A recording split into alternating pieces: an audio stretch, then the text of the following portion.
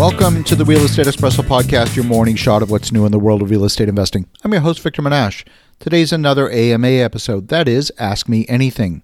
I'd love to answer your questions. If you have a question you think is going to be of broad interest, send it in. I'll answer it live on the air. Send your questions to victor@victorjm.com. That's victor@victorjm.com. We have a great question. This is part 2 of a question that was started yesterday. David from Pittsburgh had a great question around crowdfunding. So today we're dealing with the main body of his question, and that is, we see that online investment platforms such as YieldStreet, RealtyShares, PeerStreet, to name a few, are gaining momentum. For example, despite having some modest return on investment, YieldStreet successfully raised over $500 million since the company was founded in 2015. Technologies such as Uber and Airbnb have the amazing ability to create trust between strangers in transactions, mostly with the irresistible lure of convenience. Do you think these online investment platforms, by offering the convenience of investing with a few mouse clicks, will minimize the need for some of the elements of raising capital that you mention in your book, Magnetic Capital, such as requiring pre-existing relationships? Well, David, that is a great question. And here's the way that I think about this. There's no one set way to do this business. The analogy that I would use is to compare, let's say, the restaurant industry. Do you want to have a single boutique restaurant with 10 tables where you're charging $200 a plate versus perhaps being in the business like McDonald's where you're charging $5 a plate, but you require a lot of volume?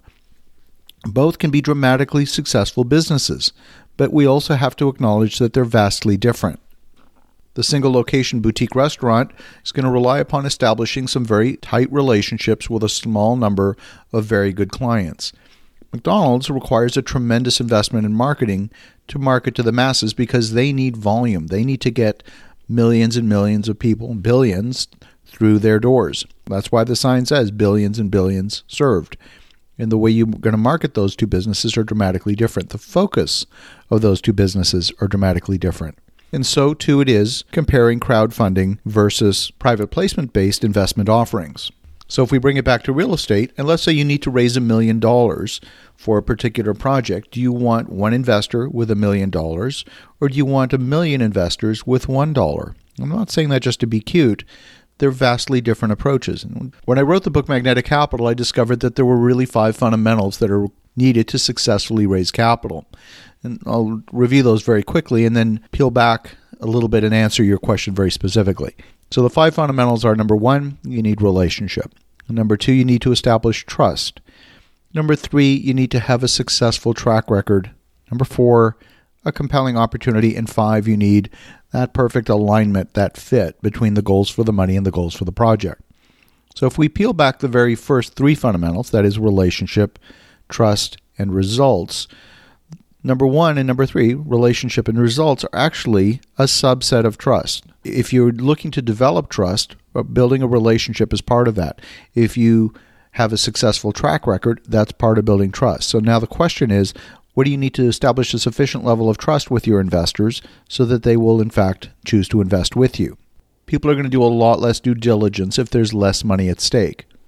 What I've discovered is, as a developer, as a sponsor, as an operator, there are a number of skills that we need to be really good at within our business in order to develop successful projects.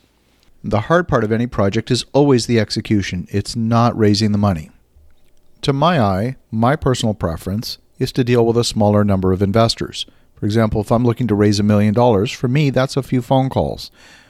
Over the past year, we've done several capital raises that are in the $2 to $3 million range. We've been able to get those completed in a few hours.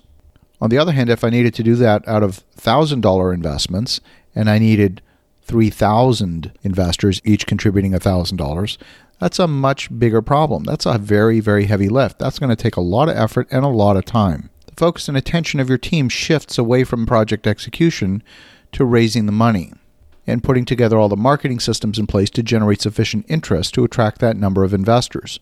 The process of getting something approved through a crowdfunding platform can be fairly lengthy.